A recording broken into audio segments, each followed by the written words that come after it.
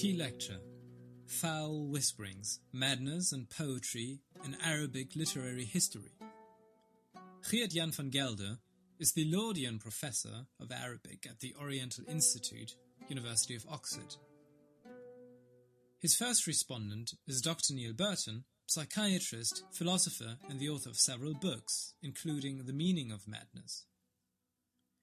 His second respondent is Dr. Catherine Angel, Wellcome Trust Postdoctoral Fellow in the History of Medicine at Warwick.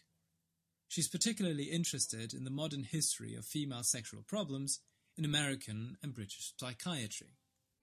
Many of us know, but a few of you won't have had the pleasure before. He's the current Laudian Professor of Arabic here in Oxford. He works with Arabic literature and poetry. A hugely wide range of topics is covered in his publications, from such things as to eat or not to eat elephant, close relationships, incest and inbreeding in classical Arabic literature, the nodding noodles, which is a title I can hardly even say. Noddles. This is not about food. Noddles. It's not noodles, you're right. No wonder I can't say it. The nodding noddles, or the jolting the yokel. He wrote another piece on the joking doctor, which I find. Anyway, today he is addressing a topic of, foul whisperings. Right. Thank you very much for this introduction. I think this is kind of light relief. I have a handout. People who haven't got it, there are two left. I apologize for not writing Arabic in Arabic, but in transliteration. Some people take offense, but I think it's every time. Also, it makes it nice for people to see how the approximation of how it should be pronounced. I have a short version of my paper. The original one is far too long, so I hope I will be not much longer than 25-30 minutes. Well, the association of poets and madmen is old and respectable, going back at least as far as Plato, who distinguished four kinds of mad people: prophets, mystics, lovers, and poets. Aristotle seems to agree to some extent when he says that, I quote, "Poetry demands a man with a special gift for it, or else one with a touch of madness in him." And in popular received ideas, the association remained. One's familiar with the saying in A Midsummer Night's Dream that the lunatic, the lover, and the poet are of imagination all compact. But one should, of course, not conclude from this that the poet is by definition a madman of sorts. Plato clearly distinguished between them. They are inspired in different ways by different things. And if poetic inspiration is a kind of madness, this does not mean that the poetry is mad, for instance. On the contrary, this form of madness is the normal prerequisite for normal poetry. Notoriously, the Quran, in a much discussed passage, also joins the poets with madmen, or at least with erratic behavior. I quote, "And there are the poets who are followed by those who go astray. Have you not seen how they wander in every valley, and how they say what they do not do?" In Arabic literature, the various categories, madman, mystic, prophet, and lover, seem to be closely connected. The Prophet Muhammad was a great and innovative poet, if one is prepared to reject the Muslim dogma that the Quran is God's literal word, and that the Arabic critical consensus is wrong in saying that classical poetry must be metrical. In any case, the Prophet had to defend himself against his opponents by denying that he was either mad or a poet. Sometimes two or more of the four categories coincide, nowhere more famously than in the poet called Al-Majnun. He was mentioned before, Qays ibn Mulawwah, called the madman of Layla, Layla's lunatic. The lover, madman, and poet, who is the subject of the most famous love story in Arabic. He's a very shadowy figure, historically, and even the ancient Arabic critics thought it is possible that he never existed. But his fictional persona is a strong presence, and the poetry ascribed to him has always been popular. His madness was caused by thwarted love, not by mental illness or other extraneous afflictions apart from his ill luck in amorous affairs. His poetry is, by Arabic standards, as normal as could be. As for his behavior, we are told that he lost his mind, he went around naked, common topic, playing with the sand, roaming in the desert with wild animals, not answering people's questions, crying and fainting often, refusing to eat. His behavior may actually have been aggressive, probably autodestructively so, directed at himself, for we are told that his family tied him up, releasing him when he started biting his tongue and lips. He grabs living embers, seemingly insensible to pain, and that sort of thing. His behavior is fairly similar to that of other ill-fated Bedouin lovers. Urwa ibn Hizam, who likewise died of his passion, is also prone to absent-mindedness and fainting. He does not eat and is taken to soothsayers with medical skills, but to no avail. He himself denies being mad. When asked whether he suffers from madness or from being possessed by jinn, being majnoon, he replies in verse, "I am not mad, I have no jinn inside me." Some people actually denied that al-Majnoon himself was mad. Someone says, he was not mad or possessed, just a bit deranged, like Abu Hayya al-Numayri, who was a bit funny. That the poet is not a normal madman should be clear. In Michael Dawes' masterful study of madness in pre-modern Islam, I brought my copy, a heavy tome, there is some mention of the furor poeticus, poetic frenzy or madness, but there's no special section on it. He has a section on Majnoon, but it's not just about poetry, it's about love. He briefly discusses Arab ideas about poetic inspiration by demons or jinns, a widespread idea that's still mentioned in Islamic times, though hardly seriously, more in the vein of Western poets claiming inspiration by the muses. And the legend, as I said, of Majnoon is discussed in some detail in the chapter The Romantic Fool, he calls it, on mad lovers rather than mad poets. He also mentions some reports about madmen who made poetry, stories from An-Nisaburi's book, an 11th century book on wise fools, wise madmen, Majanin, plural of Majnoon, and who are also Okala, wise men. So Dawes quotes from that and from other sources. But here I shall not deal with those mad lover poets, but concentrate on some other mad poets, not discussed by Dawes, and hardly by anyone else as far as I know. And I'm afraid that the poets also lived considerably before Saladin and his time. One of the earliest books on Arabic poets was written by Abdallah ibn Mu'taz, the Abbasid prince, poet and critic, who was sadly killed one day after having been put on the caliphal throne in 908. His book on modern poets, edited several times, this is my copy, has entries of varying length on some 135 poets of the early Abbasid period. Abbasid period means from 750 to his day, of course, 908. He lists 4 minor poets in 4 consecutive short entries, all of whom are called or described as al-Muwaswis or al-Majnoon. I'll come back to this term. None of them is a common or garden lover madman kind of poet. Here we seem to have the real thing.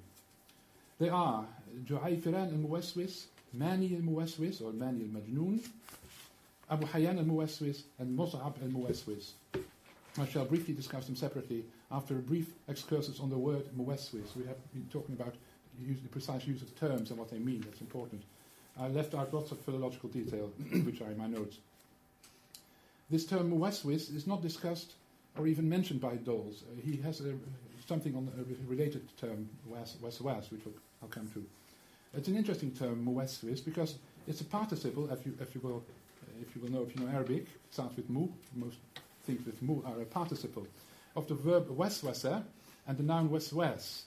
The latter, with plural wasawis, also has been mentioned before, is a common term for forms of madness associated with a surfeit of black bile, melancholy. We have heard before, and we'll hear more from you, I'm sure, in the old sense. So Hans Wehr, in his useful dictionary, and he, because it's useful, has so many synonyms, he lists the various possible English translations of waswas. I quote, devilish insinuation, temptation, wicked thoughts, doubt, misgiving, suspicion, delusion, important, fixed idea, uneasiness, anxiety, concern, melancholy.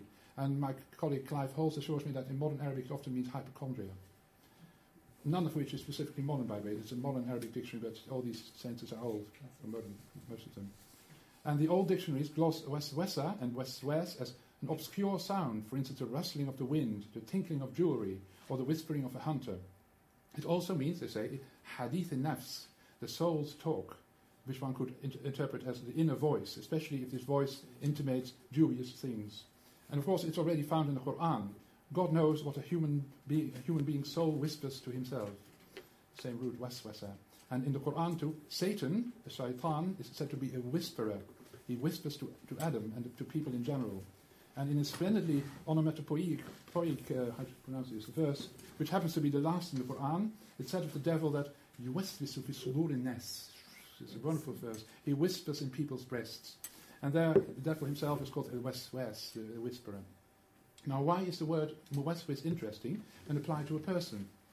When I first saw Mani al-Muwaswis, or Ju'ayfiran al-Muwaswis, in Sezgin's volumes on Arabic poets, I thought it was a mistake, because surely it should be a passive, not Muwaswis, but Muwaswas, someone who's be-whispered rather than whispering. The madman hears voices seemingly coming from elsewhere or someone else. But no, the lexicographers state explicitly that one uses the active form, Muwaswis, for someone dominated by waswasa, or afflicted with inner voices, because he talks in whispers to himself, apparently, or to his soul. Yet the passive is used in verbal forms. You say wuswisa nasu, not waswasa. The people were whispered to. That's a tradition going back to the Caliph Osman, apparently. In short, it looks as if the lexicographers cannot make up their mind whether the inner voice or whispering represents the self or not. And one wonders if the whisperings are sometimes audible to others, as if the sufferer mutters in his delusions rather than merely hears them as an inner voice. The Arabic language is probably not exceptional in having an extensive vocabulary of words relating to madness. We talked about words for love, but madness is also has a prodigious number. Al-Tha'alibi, lexicographer in the 11th century, who in his lexicographic treatise Fiqh al-Lugha likes to grade near synonyms, has a short section on words for mad, using majnoon as the general term. And he classifies the condition of the muwaswis as the lightest form of madness. And there follow, in shades of increasing lunacy, several other words that are still passive participles. The mamroor, someone who is affected by mirra sauda, the black bile. Malmoom, someone who's approached or visited by a demon, I suppose. Mamsus, touched, that's a common concept, of course. The ma'atuh, the ma'aluk, lightly stabbed, according to dictionary, I don't know what that means. Or the ma'lus, cheated. It's ma'lus, rather obscure word. And many more words are listed by Nisaburi, author of this Wise Fool's book. But he doesn't sharply distinguish between madness and stupidity, so that makes it more difficult. In fact, normal people would have difficulty in making that distinction between stupidity, honk, and madness, junoon. Well, let's start with number one, Abu al-Fadl Ju'ayfiran, which means the little Ja'far. Ibn Ali, Ibn Asfar, Ibn Sari, Ibn Abd al-Rahman al-Abnawi, nicknamed al-Muwaswis, who lived in the first half of the 9th century. So he's mentioned by his contemporary al-Jahid among mad poets in a chapter on stupid people. Again, mad and stupid overlap. And he quotes 2 lines by him that refer to his condition. That's number 1 on my handout. I won't read the Arabic and I won't read all the English. In some cases, I try to make a rhymed translation, as you can see here. But I refer you to the word ham, which comes all the time. And then kullu hammin, and the next line, salla anka al-humum, which is the plural of ham. So worry returned and wrestled, but all worry ends with your relief. Spell your worries, ham, everywhere. It's often conjoined with gham. In fact, in modern Arabic, ham wal gham often go together. But whereas the latter, gham, is about the past, it's sorrowing, something that happened, ham is worrying about the future. In fact, Ibn Dawud al-Antaki makes this useful distinction, perhaps it's older. It is a close companion of waswasa. There is a passage by Tanuchi in the 10th century, quoted by Michael Doles, about a madman, Rajul Muwaswis, called Al-Hasan ibn Aoun, who was confined for treatment in a hospital in Basra, and he was found to be a poet by a visitor. And then this madman says in a poem, that's number 2, and that's not my translation, but the old rhyming translation by Magoliuth. But I won't read it here, it rhymes nicely. But although it's a good translation, it masks the threefold appearance of ham again. You see it in the Arabic transliteration. In the first line, Udaf or hammi, I drive off my worry, and comes back in line 3, and I can't remember where. So again, ham is close companion of waswasa. The visitor remarks that he learned about the condition of this man by hearing a poem from him every day, composed in his presence. The story says nothing about treatment in this case, but and Dawes doesn't say so, but I believe that composing verse may have helped, for we are told that the man was cured of his depression or melancholy after some years. Back to Ja'ai Firan, he speaks of worries in another verse, that's number 3. Worries keep me awake while you are worry-free upon my life. You aren't by worries kept awake. So you're worried by the word worries. I mean, it's always all over the place. And in fact, the preceding line makes clear, I didn't quote it, that these worries are the result of thwarted love again. The humum are those described by countless lover poets. But it appears that his mental troubles, of Ja'ai Firan, were caused by something other than love. He is called an educated man and a natural poet of refined behavior, sweet of verse, by one source. But he was dominated by melancholy to the extent that he was deranged most of the time. But whenever his senses returned to him, he would make good poetry. In the 10th century, Abul Faraj al-Isfahani, the great compiler, tells us about the cause of his illness. He had an affair with a concubine of his father's. It's a bad thing, of course, especially in the Arab surroundings. And he was banished from his home and disinherited by the father. And after the father's death, there is a wrangle about the inheritance. The parties go to court, and the verdict goes against Ja'ai Firan. And since that day, his mind is deranged, understandably. Some of his verses describe his condition, number 4. Again, it's قالوا علي كذبا. They say of me, they lied or erred, I'm mad and have lost my mind. All lies and ignorance absurd, how mean of them and so unkind. He is seen in his house walking in circles all night, suffering from, again, melancholy, saying more verses. And he uses the motifs of love poetry, the nocturnal phantom, the sleeplessness, but here obviously used for his illness rather than for a beloved. That's number 5. A phantom whispering, طاف طيف or khayal, that's straight from love poetry, but this is not love. This is love of money perhaps, but his inheritance. So he repeats these lines, we are told, until in the morning he falls down like a withered plant. And he is seen walking naked in the street, followed by children who shout, Ja'ai Firan, piece of shit in the house. You know, they like that sort of thing. And in another poem, that's number 6, he tells a friend that he is not mad. I see that people call me mad the way I am, but I'm not possessed today. I've no disturbing whispering. They only say this thing because I'm poor and destitute. If I were wealthy, well-to-do and lived in comfort, they think I was sound in mind, and so on. The point of quoting all these anecdotes in the sources is to show his wit. He is well represented in this book by Nisaburi. In one report, he is said to be capable of making wicked lampoons. Nobody was safe from him, to the extent of making a lampoon on himself, upon seeing his much altered countenance reflected in the water of a bowl. In fact, his epigram is as much against his father as against himself, and one may connect it with the conflict described above. He's having this little revenge, that's number 7. Where are we? Also, I translated it in rhyme. Ja'far is himself. Ja'ai Firan means little Ja'far. Ja'far is not his father's son. No similarity. He's many people's son. All claim paternity. My son, says one. Another that he's rather his. The mother laughs, but she knows who the father is. So he was an ordinary poet in making ordinary lampoons.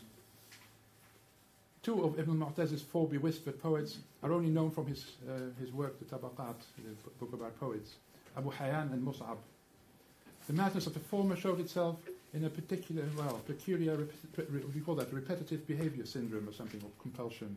Ibn Mu'taz, or at least his informant, tells about him, I quote, I saw Abu Hayyan al-Muwaswis after he had arrived in Baghdad, coming from Basra. He had only one concern, to buy a large jar from a place called Madara or something. He went to the Tigris, the river, and filled it. Then he went to the Sarah canal and emptied it there. Then he carried water from the Sarah canal and poured it into the Tigris. He kept this doing the length of his days in Baghdad until he died. He did not have any employment or a job except this. When it got dark at night, he would put the jar down and sit crying over it, saying, Oh God, give me relief and lighten for me this work I'm doing. And to another one, who saw him thus employed, he confided, If I didn't do this, I would die. Ibn Mu'taz adds that Abu Hayyan became muwaswis only towards the end of his life, and his speech became confused. But in poetry, however, he was not affected by this at all. And that's then Ibn Mu'taz adds, thus it is with those poets who become deranged after having made poetry before. Their normal speech is strongly affected, but when they turn to verse, they will proceed at will, in the way they were accustomed before suffering from delusions. And I should add that an enormous number of the madmen described in this book, they answer in verse. I suppose verse is the medium for madmen in Arabic literature, and perhaps not only there. So we are back to Plato and madmen and poetry. One piece only by Abu Hayyan is quoted by Ibn Mu'taz, 7 lines of Bacchic verse in the style of Abu Nuwas, the great wine poet, the last line of which shows that pouring water was in fact not his only concern. Then he poured into the cup a limpid wine, and so on. No cause is suggested for Abu Hayyan's behavior. As for the fourth one, Musa'ab, we are informed of what made him mad. In Baghdad, where he lived, he once saw the eye of a sheep behind the lattice of a small shop window and thought it was a girl's eye. It was love at first sight, and he stayed near the shop for a month. Whenever he felt nobody could hear him, he would speak to the sheep and cry, throwing a perfume-inscribed apple to it, or other fruits, or a kerchief and other things. One day the lattice broke, and the awful truth dawned upon him. Young children who learned about it used to shout, "You lover," E-W-E, which angered him, and that was the cause of his madness. Ibn Mu'taz says that he made much good poetry, but only 2 epigrams, 7 lines in all, are quoted. One on seducing a boy with wine, and the other on Khabisa, a sweet. Of the 4 mad poets in Ibn Mu'taz's Tabaqat work, Mani al-Majnoon, or Mani al-Muwaswis, is perhaps the most famous. Born in Egypt, he moved to Baghdad during the reign of al-Mutawakkil, who reigned from 847 to 861. And his poet died in 859. His real name was Abul Hassan, Muhammad ibn al-Qasim. It's not explained why he was nicknamed Mani after the famous or notorious founder of Manichaeism, who lived centuries earlier. Or perhaps it means the manic. No one says this, but of course mania, the word mania, was known, as we heard this morning, was mentioned in some sources. But it's not very common in ordinary areas. I think only in sort of medical treatises. So I wonder, Mani, strange. He is described as a poet of delicate love lyrics with a good reciting voice, and some of his verses quite charming. He was in love with a girl called Manusa or Banusa, we don't know, and in one report he says he's desperately in love with a beautiful boy. So it's not just the mono love that you find, love for one person you find with the true lovesick persons. Perhaps his madness was the result of thwarted passion for one or the other. In one poem made during a shower of rain, he exclaims pathetically, fallaciously, "Do not think it is rain," that's number 8. "Do not think it's rain pouring down from the skies. It is nothing but tears dropping down from my eyes. All these clouds that succeed one another in flurries, they are made of my thoughts when I think of my worries." Back to Humum. Thus it is with the state of all those who discover a change for the worse in the love of their lover. I have to show the Swinburnian meter for this. Some specimens of his eccentric behavior are told in anecdotes. Once he sapped a bald-headed muezzin because he did not like the way he performed the call to prayer. And he is seen to eat dates with stones and all, because he had paid for them. That sounds more like a joke. He was seen, again, naked, holding a sugar cane or reed in Baghdad, repeating 2 verses. From one street to another is her course, just as a bride is fleeing from divorce, which is rather odd. And then when asked who he was talking about, he said, "The she-camel." Now, this is really mad, I think. When a camel driver appeared, he followed the camels for a while and then returned. This he would do for a whole day. And the verses are quite bizarre, unlike most of his other poetry. For the image of a bride fleeing from divorce is odd enough in itself, let alone when used figuratively for a camel.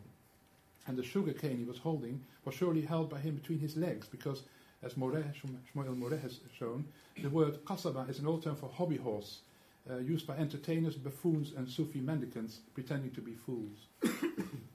Among the poetry by Mani, there's one other piece, quoted without context, that strikes me as unusual. It's a kind of amusing lampoon rather than evidence of madness. That's number 10. I won't read it here for the sake of time. He refers to his ignorance and stupidity, but not to his madness. So mild self-mockery is put at the surface of biting invective here. None of these poets reviewed here had major status. Perhaps Abu Hayy al-Numayr, whom I mentioned briefly, in the 8th century, is the most important of them. But he is not described as a raving lunatic, more as a somewhat deranged person, possibly an epileptic. He was a notorious liar, a coward, and a miser, but his poetry is all very normal and highly praised. He's called a good poet of the first rank by one, and someone else, with the customary exaggeration, as the maddest of people and the best of poets. One must conclude, perhaps with some disappointment, that in Arabic literary history there are no mad poets whose poetry is truly deeply mad, such as in English literature the poems of the 18th century Christopher Smart, for instance. You'll see him later on the handout. William Blake, a greater poet, was also as mad as a hatter in some respects, both in his mind and in some of his writings, but he's rather a special case. The Arabic mad poets are perhaps rather like John Clare or William Collins, I don't know if you've heard of him, who suffer from delusions or severe melancholia, but whose poetry is not insane. It appears from the accounts on poets and their various kinds of madness, for there are many kinds of course, that if their behavior and everyday utterances may show signs of madness, this is not seen in their poetry, which is normal by the usual standards. Even when they describe their own state, which is a rare event, the poetry is not mad, and with the insistent use of the word hum or humum, or worry or worries, that could be mistaken as being part of the normal discourse of the lovesick, were it not for the absence of references to a beloved. This is not to suggest that there is no Arabic poetry that could be described as mad or insane. These qualifications are, of course, hardly more than impressions and subjective. What makes poetry mad? Is it the ideas expressed in them, or the formal aspects, the language, the style, the prosody? It's difficult, indeed impossible, to distinguish the mad from the willfully and intentionally nonsensical. A few poems by the early Abbasid Al-Fadl ibn Hashim are formally impeccable, but their content is decidedly odd. He describes himself as a coprophiliac or coprophagist. Well, shit lover would be the normal English, or shit eater in plain English. Was he mad? Ibn Jarrah, an early critic, calls him silly, debauched, and profligate. And the poet says of himself, that's number 11, I am a madman pure. My stupidity is not hidden. Each day my madness increases with one letter. And then these lines open a self-deprecating introduction that suddenly turns into a panegyric of the Caliph Al-Wathiq, the same man who was in the fictional story by Beckford. Do you know Wathiq? Mm-hmm. And yeah, that's the same man. One doubts if the poet is to be taken seriously in a praise poem for the Caliph. I think the Caliph thought it was a good joke. If a madman says he is mad, he cannot be very mad. It's a classical catch-22 situation. The more so when he is a poet, because the Quran says about poets, they say what they do not do. And indeed, when our poet is taken at his word by the Caliph and challenged to eat some dirty things that he mentions, then he excuses himself in verse, that's number 12. Though I may say strange things in speech and verse, I do not do what I assert. How could I possibly eat blood and pus, or worms and lice for my dessert? By God, I die whenever my eye looks at such things, so how could I eat dirt? In another essay, I have discussed and quoted examples of what could be called nonsense verse. It's not published yet, a little bit soon, I hope. Some of it may have been meant seriously, made by a madman, as perhaps number 13, line number 13, that's peculiar Arabic. لو كنت كتمت الحب كنت كما كنا نكون ولكن ذاك لم يكن. You can almost hear it's mad. My translation is balderdash. If I had been hiding my love, I would have been like we were being to be, but that was not to be. Something like that. Manic repetition is found in some verses that were either made by a maniac or by a buffoon. Such are the lines in a lengthy pastiche of uncertain time and unknown authorship attributed to the pre-Islamic poetry Imr al-Qais, but obviously not by him. Begins normally, but then lapses into logoria, which is virtually untranslatable. I tried a few lines in example 14. The first halves of the lines quoted there are like an exercise for the tongue and the mouth, an atonal prelude that suddenly turns into some kind of sense in the second hemistic, which are about a woman called Salma. And you should hear it in Arabic, and it's ألا لا ألا إلا لآلاء لابث ولا لا ألا إلا لآلاء من رحل فكم كم وكم كم ثم كم كم وكم وكم, and so on. The next bit is normal, and the last lines وشنصل وشنصل ثم شنصل أشنصل is not even in the dictionaries, so you will forgive me if I have not completed my translation there. If this is not madness, I don't know what is. But the poet was probably not insane at all. Another kind of poetry that I would describe as mad, and come to one of my hobby horses, is found in mystical verse. One has to concur with Plato that mystics are one kind of mad people. Their verse is often conventional. Think of all the lovers of the Bacchic pieces, or the Bacchic pieces that should be interpreted in a mystical sense. But occasionally it's very unconventional. And I gave in number 15 two verses difficult to translate by the early Sufi mystic Sumnun, who died in 911 or 910. It's number 15. Mystic, lover of God, poet and madman. At least according to Nisaburi, who includes him amongst the wise madmen, and who quoted these lines. Well, it's a punning line. عجبت من قلب قلب قلبتها صار قلبا فمن رأى قلب قلب في قلبي يزداد حبا. I'm amazed by the overturning of a heart that I overturned and which turned into a heart.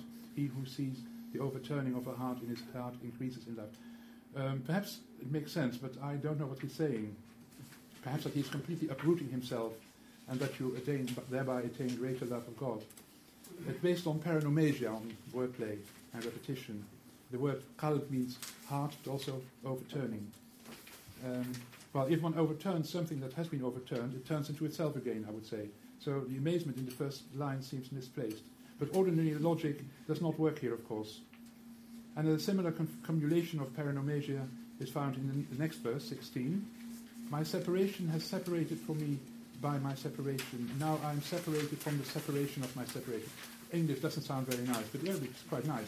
قَدْ بَانَ بَيْنِي بِبَيْنِي فَبِنْتُ عَنْ بَيْنِ بَيْنِي. It's beautiful, but I don't know what it means. I suppose one has to be a mystic to understand this, if there's anything to be understood at all. And then, of course, the great Ibn Arabi, the mystic writer and poet from the 13th century, very popular these days. Some of his poetry is extremely normal, but here's a few lines from a poem. He says, made in the spirit or on the spirit of Idris, the mysterious prophet who has been identified as Enoch, or perhaps with a mixture of Ezra and Elijah and Andreas and Hermes and Al-Khidr and others. I slept with my eyelids, did not sleep in the morning, and I wondered, this number, oh no, it's not in my handout, I think. I slept with my eyelids, did not sleep in the morning, and I wandered without being in the desert, away from jinn and people. O soul, this is the truth whose existence has appeared, so beware of denying it, O soul, O my soul. Therefore search me in me, and you will find me in I in I am I in I myself. Well, the final verse is odd in several ways, not least grammatically and syntactically. And I have no idea what searching me in me means, beyond the superficial tautology. But then I'm not mystically inclined, as you will have guessed. Other poems are normal in terms of formal grammar and syntax, but manic stylistically in their repetitiveness, such as a poem that's number 18, that contains 13 consecutive lines with 26 instances of the pattern min x ila I, from x to my I, where x and I are mostly, but not consistently, antonyms, opposite terms. So, well, you can read it in number 18, from my this to that. To me, this is higher madness with some method in it.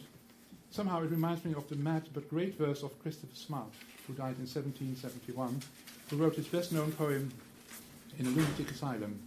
His verse is very different from Ibn Arabi's, but it also has a touch of the sublime mixed with the ridiculous. And it has the same manic syntactical repetition, such as the famous passage about his cat Geoffrey. I won't read it, it's 19. It goes on and on and on with lines of for this, for he is, just as in the passage at the end, for the word of God is a sword on my side. I especially like the line, for I bless God the Postmaster General and all conveyances of letters under his care, especially Hannah and Shelter. Wonderful. Is it nonsense? Yes, it is nonsense. No, it's the not very helpful comment of Michael Schmidt, who wrote a book on English poets. I have no such qualms. It is nonsense, but sublime in parts. And the poem on Geoffrey is a true magnificent cat, with wonderful description of cat behavior. When critics accused Smart's poems of incoherence, he argued that, if anything, their fault was excessive regularity and method. The troubles of our Arabic mad poets may have been caused by demonic or satanic foul whisperings, I borrow the expression of Lady Macbeth, or rather her doctor, but they are neither notorious for their unnatural deeds nor for utterly mad verse. Occasionally their poems would count rather as fool's whisperings. Most of them are as sane as could be. Thank you very much. Yes.